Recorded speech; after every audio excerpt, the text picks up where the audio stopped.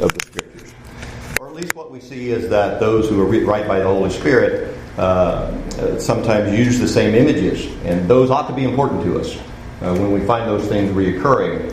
One of those images we have been talking about, at least from one perspective, for the last couple of lessons.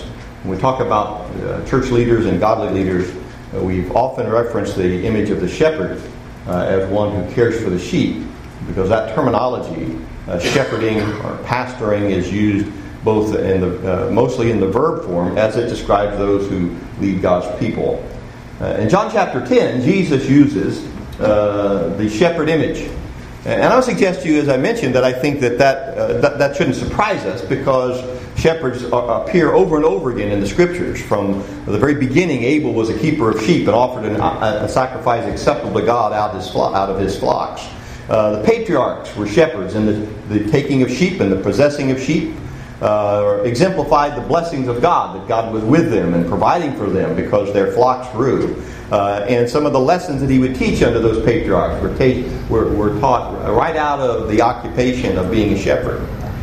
Think about even when God would choose those who would speak for him. Amos was a herdsman. That he took from that occupation individuals who were well aware of that particular experience of life, because, again, they were things that had to do with their everyday life that God would use to bring about his message. And then, of course, there's David, the premier shepherd of the Old Testament, that filled the Scriptures with the words of worship, sometimes reflecting clearly upon the experiences of his own occupation. It was David's experience as a shepherd that he used as a foundation for the courage to face the great giant, and that propelled him into being the king of Israel. When the Old Testament prophets wrote about David later on, they wrote about him as much as being a shepherd as they did about a king. That they recognized the value of his occupation and the spiritual mission that God had placed before him, even the prophetic vision that Jesus would be one who would come after him and as well would be a shepherd. So I think about that being so predominant in the Bible. I think about what occupation is there among us that if God were to look out into our society and use something that we could all relate to over a long period of time, maybe generations and generations, what would that be? And I think there's very few things that would fall into that same category, if anything, that would transcend the generations and provide an image for God to use in his word throughout those generations as the occupation of the shepherd. So Jesus, in John chapter 10, utilizes the shepherd image to reflect upon himself. John writes from the very perspective and with the goal of establishing the identity of Jesus. Who is Christ? I am the good shepherd. And so John is filled with these images of where Jesus makes the I am statements that present a particular element of his identity, ultimately so that we can better understand what he's done for us and his own unique character. The shepherd is a part of that when Jesus says, I am the good shepherd. And that's found here in John chapter 10. There's some other images here that I'd like for us to look at as we're thinking about it, as we have been thinking about this aspect of shepherding and what it involved from the human perspective. What does it involve when Jesus uses it to describe himself?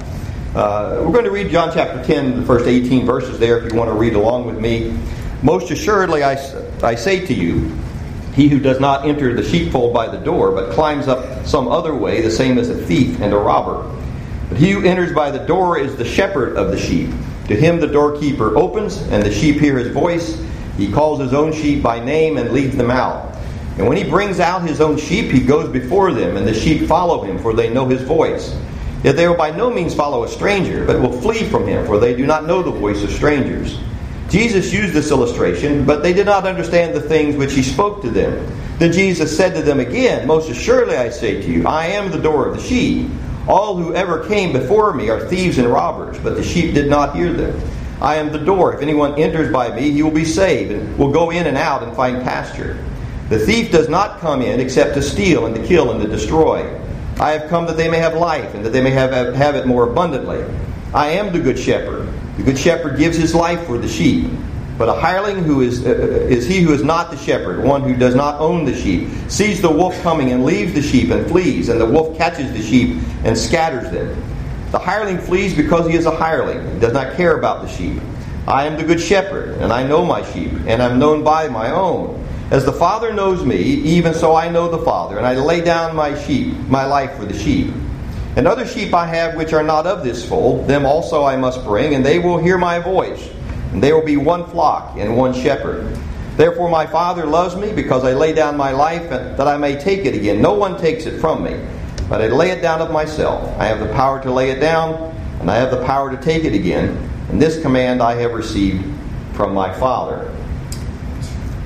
It's interesting to note as well as we look at this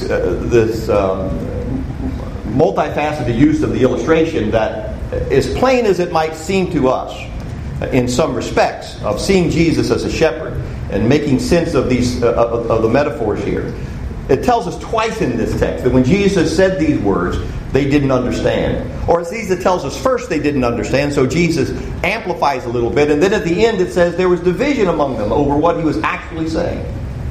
And I find that fascinating because I think there are some things in this text that, as far as making application from what they should have known about Old Testament prophecy and what they certainly should have known about Jesus' care and love for them, that should really have made sense and certainly have given them some great insight.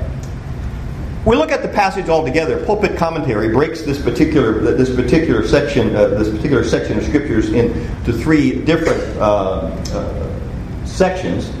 Each marked by a paragraph in those Bibles that are written in paragraph form. In the first paragraph, in verses 1 through 6, he says, our Lord gives a parabolic picture of the flock and the fold and the door and the porter and the robber and the shepherd. So what Jesus does when he starts out is he gives a general illustration of several different things that relate to the shepherd and his sheep and how he takes care of the sheep. But then it says they didn't understand that. And so in the next paragraph, Jesus emphasizes the relationship between the door and the fold, and he claims to be the door of the sheep, emphasizing the element of coming in and going out and having access. And then in the third paragraph, he illustrates the function and the responsibility of what it means to be the good shepherd. He personalizes it and says, not only am I at the door of the sheep, but I'm the shepherd himself. And I think that's a pretty good division of the text itself. It shows us that Jesus was making great effort to get them to understand several different metaphors so they could relate it to who he was and ultimately what his responsibilities and his work would be. We might also contextually, if we had time, go back and connect this with John chapter 9, where Jesus healed the blind man, and there was different levels of faith. There was the blind man who immediately believed in Jesus and followed him because he was blind, but now he saw. There were the blind man's parents who were ambivalent about it. They understood that the man had been blind, now he see, but they were unwilling to confess. They were unwilling to make a commitment. And then there were the Pharisees and the Sadducees who wouldn't believe at any cost. They were his enemies. And that sort of shows us the different levels of faith that were existent in Jesus' personal ministry. So what follows in chapter 10 is important to that particular division. Would they believe who Jesus was? Would they be able to make the connection, not just from the aspect of who Jesus said that he was, but who the prophet said he would be and how he fulfilled the Old Testament expectations of the Messiah? The shepherd and the sheep were important to that. And certainly Jesus uses that metaphor for that reason. So when we look at this aspect of the first 6 verses, Jesus presents here a picture of Jesus and his sheepfold.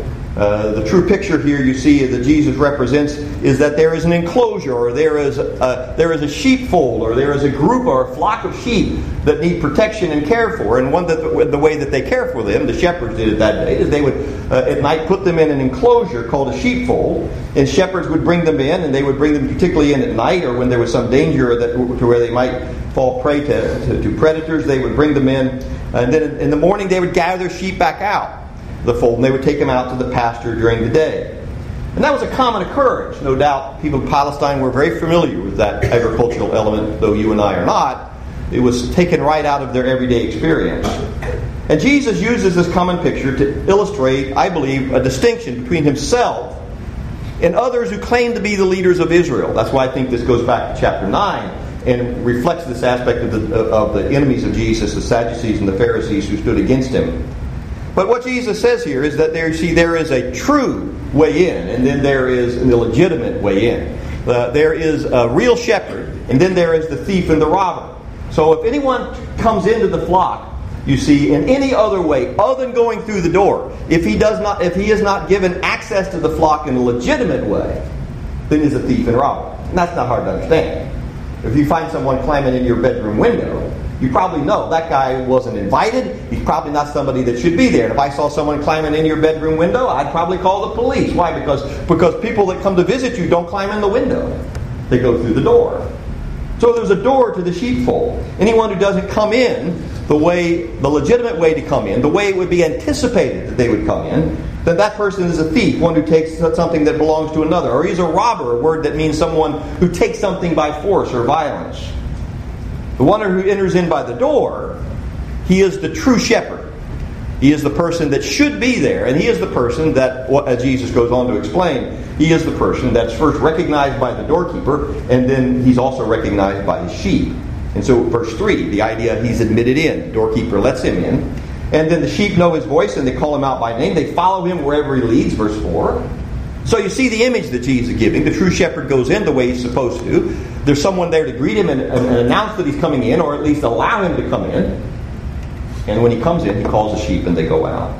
I'm convinced that in terms of deciphering this illustration of Jesus' personal ministry, that the doorkeeper may very well be John the Baptist, who came announcing the coming of Jesus and was prophetically suited to do that, and even to the idea that many of the disciples of Jesus followed him because John the Baptist had opened the door for them to have belief and faith in Jesus.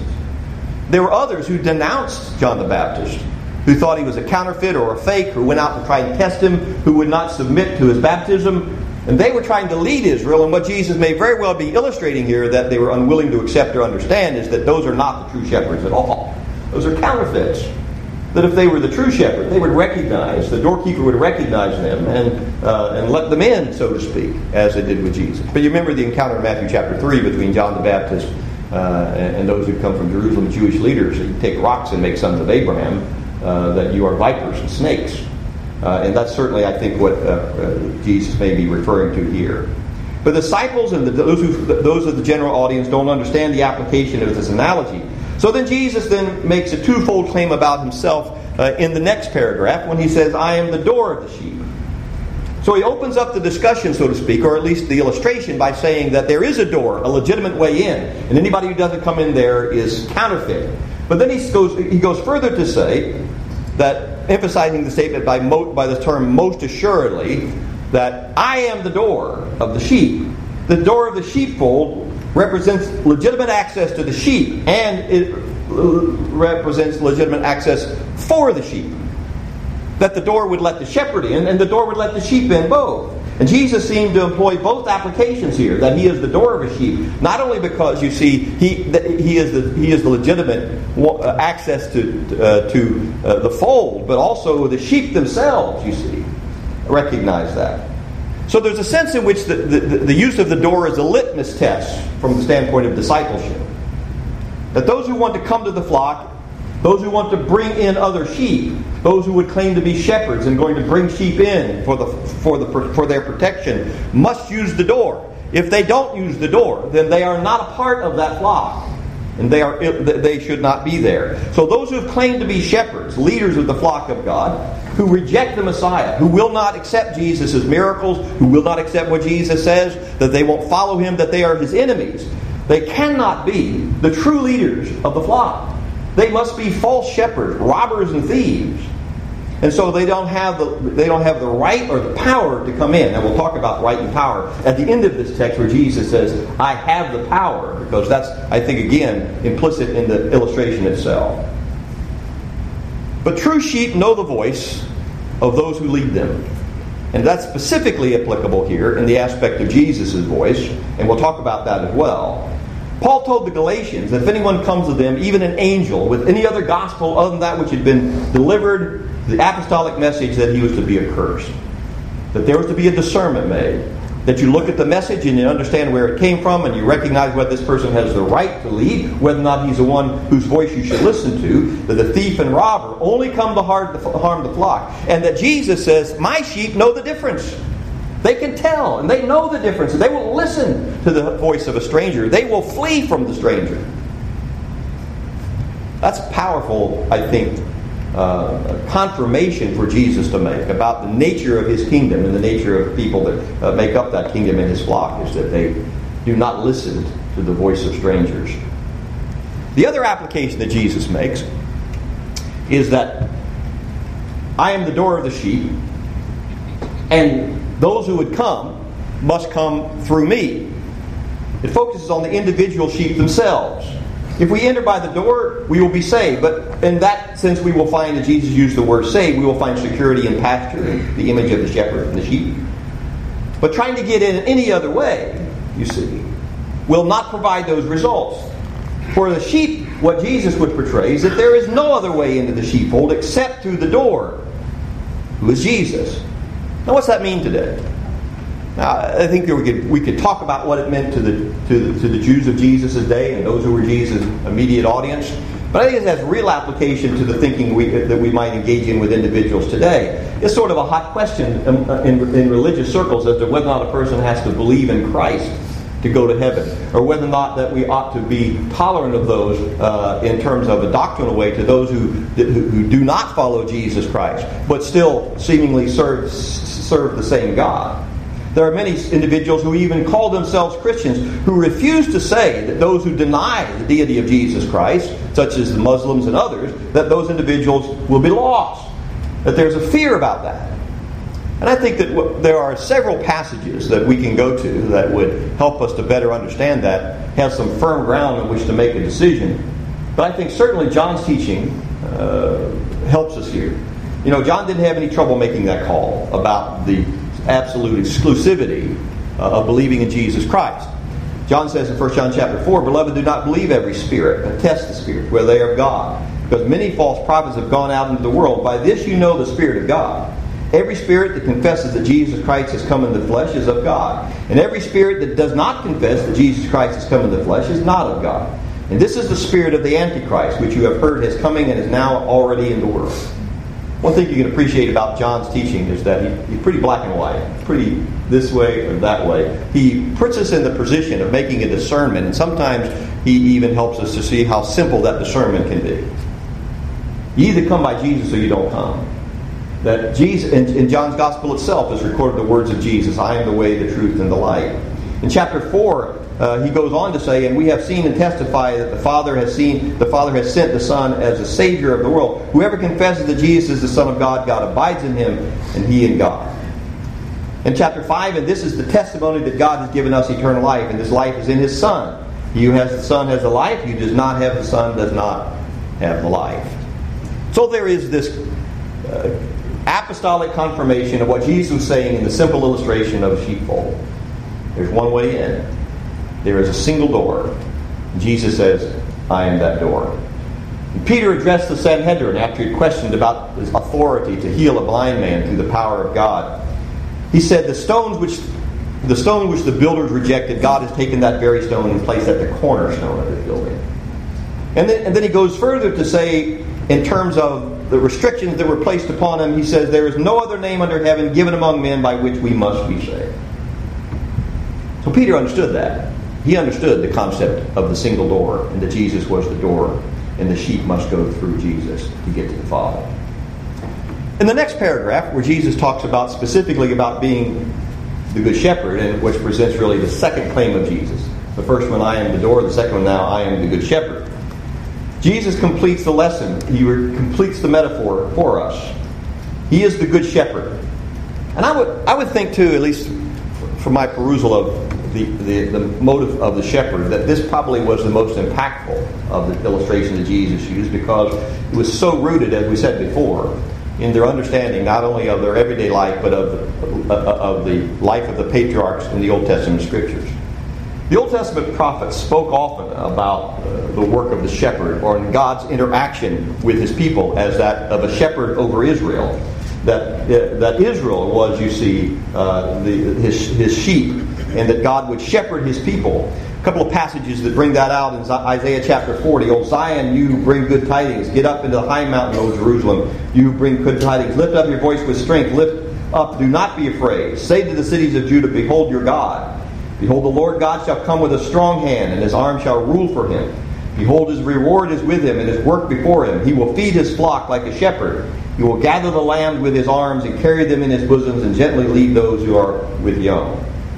And so the image of God's protection over his people, even at a time where there is distressing discipline of God coming on his people, was the image of a shepherd. That God would shepherd his people, that he would bring a strong arm and protect them, that he would provide for them food and sustenance, that Israel would be a flock and God would be the one who would care for the flock.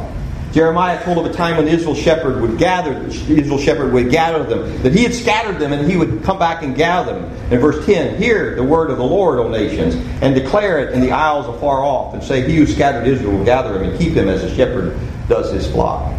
We studied a couple of weeks ago, I think it was a couple of weeks ago, we studied about Ezekiel chapter 34 and the image that Ezekiel presents there of God rebuking the so-called shepherds of Israel, you see, who were not being faithful to God and who had left the flock open to prey and who would not feed the flock but fed themselves. At the end of that, you see that rebuking of the shepherds over Israel, God makes a promise that he would gather his people. They'd been scattered because they had no leadership. But he would go out and he would gather them together again, and he would bring them back in. In verse 34, verse 23, in chapter 34, verse 23, a passage that obviously speaks messianically about Christ, I will establish one shepherd over them, and he shall feed them. My servant David, he shall feed them and be their shepherd. Now we read that and we think, that's talking about Jesus, isn't it? Well, sure it is talking about Jesus. The New Testament even portrays that as being fulfilled in the person of Jesus. But you think about how powerful that image was, even to those who weren't able at that time in which it was said to them, apply it to Jesus as something that was looking forward to a time in which God would bless his people. Who was coming back? Who was going to be leading Israel? It would be David, the shepherd, the one who was both the caring shepherd and powerful king. And in every aspect that represented the coming Messiah. Well, Jesus says he's the good shepherd. But he does more than that. He also tells us why he's a good shepherd. He's not just a good shepherd because he's a good person. He's not just a good shepherd because he's the Messiah. But rather he's a good shepherd because he does that which a good shepherd does.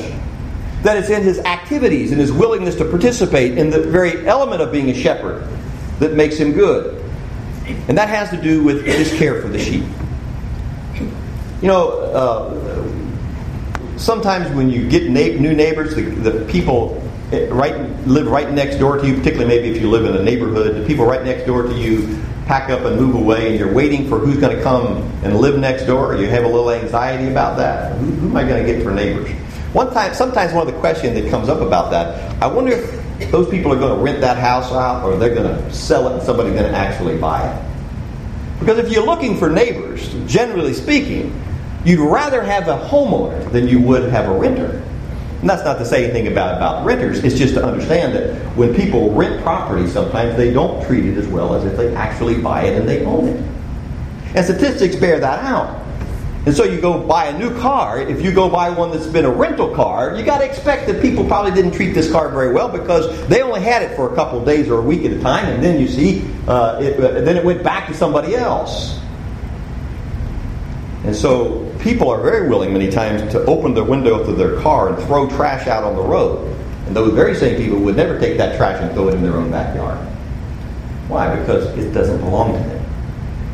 And that's you see the image that Jesus presents. They are those who cared for sheep, who were rent-a-shepherds. They were hired for the day to take care of sheep. It didn't belong to them. So when the wolf came and when there was danger, that hireling, as Jesus calls him, he'd run. Oh yeah, he didn't want the sheep to get eat up, but they weren't his sheep, so he'd rather run than get killed trying to protect somebody else's sheep. He was doing it for the money. He wasn't doing it because he loved the sheep. Or as Jesus says, because he owns the sheep.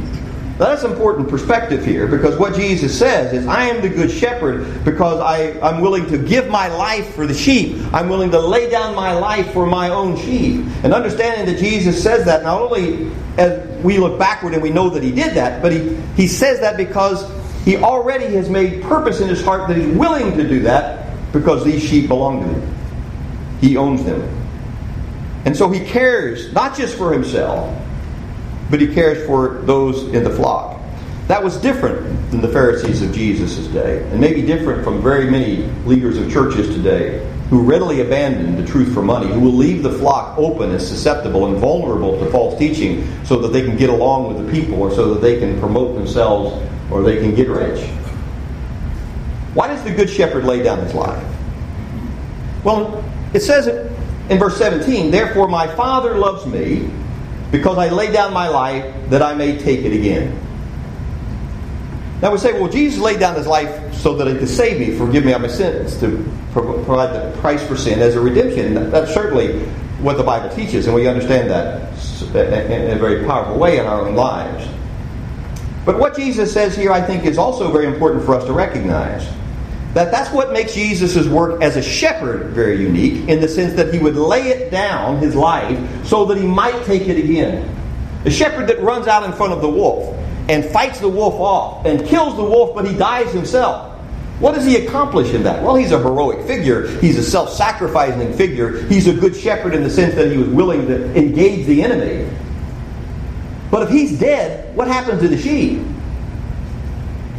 There is no more shepherd if the shepherd dies in the process, or if he stays dead in the process. What good would it do? Jesus is making the point, I think, in this text, that I'm laying it down so that I might take it again. The whole process that I'm giving my life, not just so that I can be a martyr or heroic figure. I'm giving down my life so that I can have show the authority and the power to rise from the dead and not leave you alone. That I'll not only defeat those who would prey on you forever, destroy them, but I'm going to come back to life and I'm going to stand beside you as the shepherd forever. I'll always be your shepherd. And so the Hebrew writer says that Jesus lives to make intercession for us. Hebrews chapter 2 and verse 14. The writer of Hebrews says, inasmuch then as the children have partaken of flesh and blood, he himself likewise shared in the same, that through death he might destroy him who had the power of death, that is the devil, that's the wolf, and release those who through fear of death were all their lifetime subject to bondage. So this tells us something about the flock for which Jesus has died. They don't have to be afraid anymore. Not only do they not have to be afraid because they know there's not some hireling looking after them, but they know that their shepherd gave his life, but he didn't stay dead. He remains their shepherd even after the great sacrifice that he made that redeemed them from their sins, because in that redemption he took away every sense of fear that they have of anything that Satan can do against them. Jesus' shepherd motive here, the image of the shepherd, is powerfully encouraging to those of the flock. The other clear characteristic of the good shepherd, as opposed to the hireling, is the sheep know and respond to the voice of the good shepherd. And that's at the very heart of this parable. Jesus mentions voice 5 times in the immediate verses here. So he's telling us something that characterizes the true sheep of God, and also God's work among us as the shepherd. In verse 3, when the shepherd first comes to get his sheep, they hear his voice. In verse 4, he brings them out of the sheepfold. He goes before them because they know and they recognize his voice. Verse 5, the sheep are able to avoid danger because they can distinguish between the shepherd's voice and the stranger's voice. Even those sheep who are not of the fold, who later on will be brought into the fold, they become part of the fold because they recognize the voice of the shepherd. And then later on in verse 27, when these disbelieving Jews are surrounding Jesus and demand that he tell them if he is the Messiah, he plainly tells them, you are not of my sheep, because if you heard the voice of the shepherd and you came to me, you would be my sheep. But his sheep hear his voice. He knows them and they follow him. So the voice of the shepherd is another litmus test that Jesus presents here to the disciples to make that distinguishment that's so important. And so he tells us here that the sheep know him and he knows the sheep. Verse 14, I am the good shepherd and I know my sheep and I am known by my own. So the shepherd knows his sheep and his sheep know him. So he's not the hireling, but also it helps us to understand, at least as we look at this, the importance of the word know and what Jesus is actually saying in this image of the sheep. The word know here is used in the sense of what Barnes says is affectionate regard. I don't know if I had that up here or not. I don't. He says it's used in the sense of affectionate regard or love. It implies such a knowledge of their wants and their dangers and their characters as to result in a deep interest in their welfare. He goes on to say that Jesus knows the hearts, the dangers, and the wants of his people, and his kindness as their shepherd prompts him to defend and to aid them.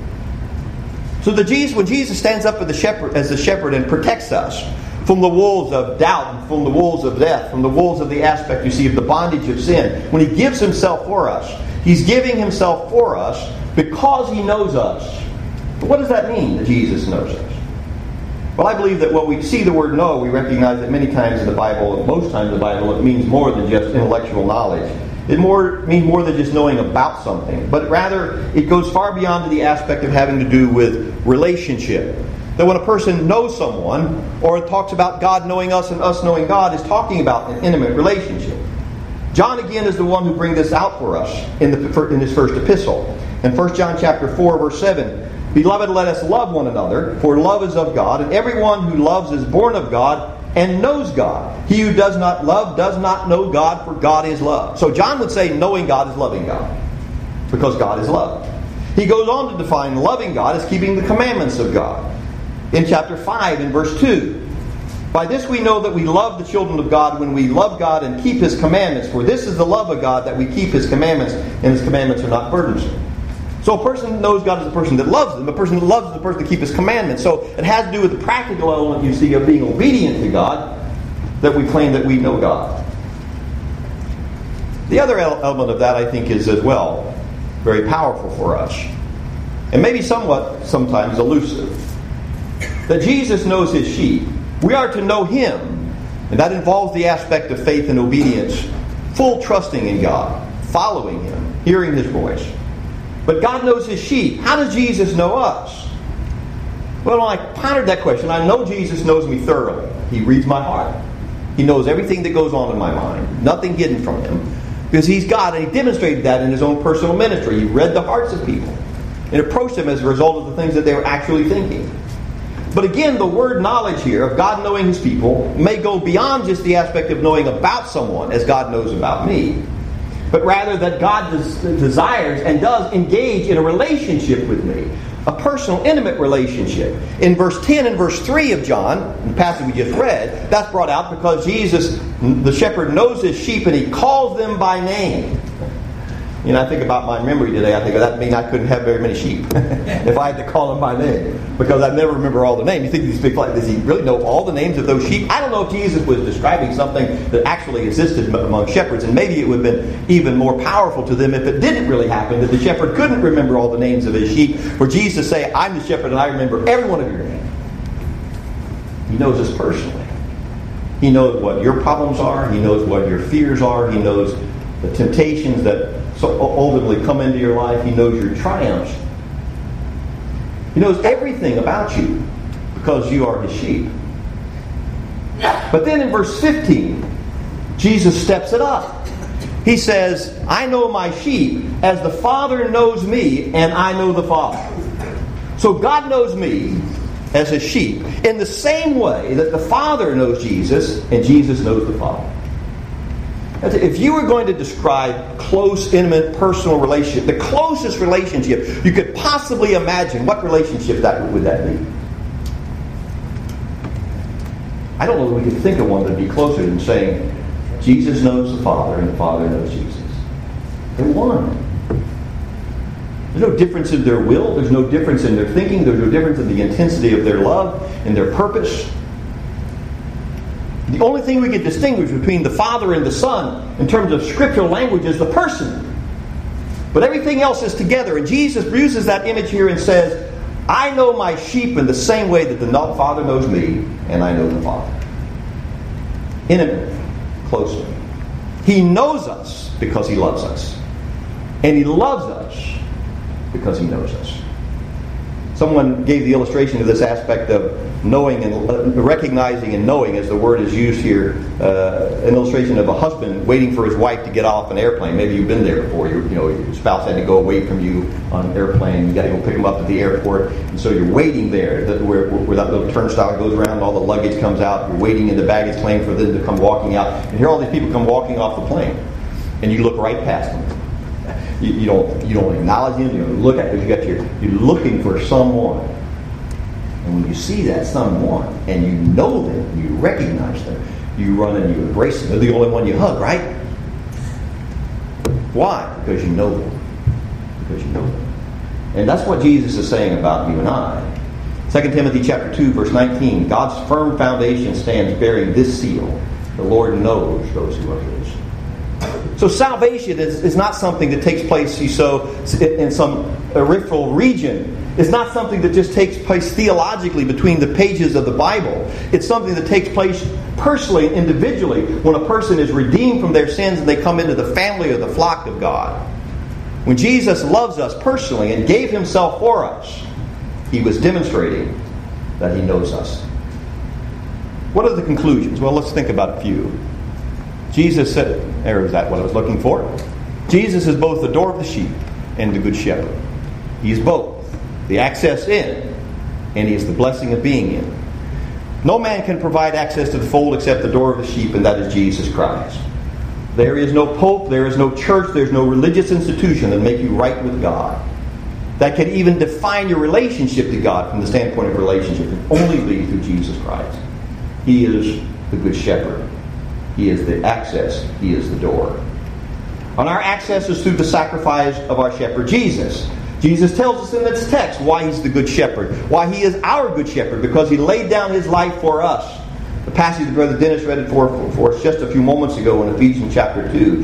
For he himself is our peace, who has made both one and broken down the middle wall of separation, having abolished in his flesh the enmity, that is the law of commandments contained in ordinances, so as to create in himself one new man from the two, thus making peace. That he has reconciled us into one body through the cross. That we have access to the Father by one Spirit. The writer of Hebrews refers to Jesus as the great shepherd of the sheep, who will make us complete to every good work through the blood of the covenant, the everlasting blood of the covenant. You see, the writer of Hebrews is making the same connection. Jesus is the shepherd because he laid down his life for the sheep, but that he lives again and continues to shepherd his people. And then, lastly, to be saved, we must respond to the voice of Jesus. His sheep listen to his voice. I've said it a few times, I think, from this pulpit, that if there's any definitive statement about what is a Christian, you know, well, what is a Christian? How does the Bible describe a Christian? If there's any definitive statement in all the Bible that really answers that for us, I think John chapter 10 may provide that answer. Christian is one who listens to the voice of Jesus and follows him. Christian is a sheep, and he listens and he recognizes the voice of Jesus, and he follows Jesus wherever he leads him in his life. And that's what Jesus says. You see, defines us. So those who are saved are those who listen to the voice of Jesus alone. They open up the Scriptures and they hear what God says. He that believeth and is baptized shall be saved. You know who said that? Your shepherd said that. He who believes and is baptized shall be saved. If you would be saved, you must listen to that voice. There may be a whole lot of people out there saying, nah, don't worry about that. You don't have to be baptized. Salvation comes in another way. If you don't feel about it, they don't feel that way about it, then don't worry about it. A lot of other voices. God's people don't listen to any of those voices of the strangers. The one they listen to is the voice of their shepherd. And he says, come unto me, all you labor, heavy laden, and I will give you rest. He says, unless you repent, you will all likewise perish. He told his apostles, go into all the world and preach the gospel to every creature. He that believeth and is baptized shall be saved. Will you listen to him? Follow his voice. Can we help you? Let's stand and sing.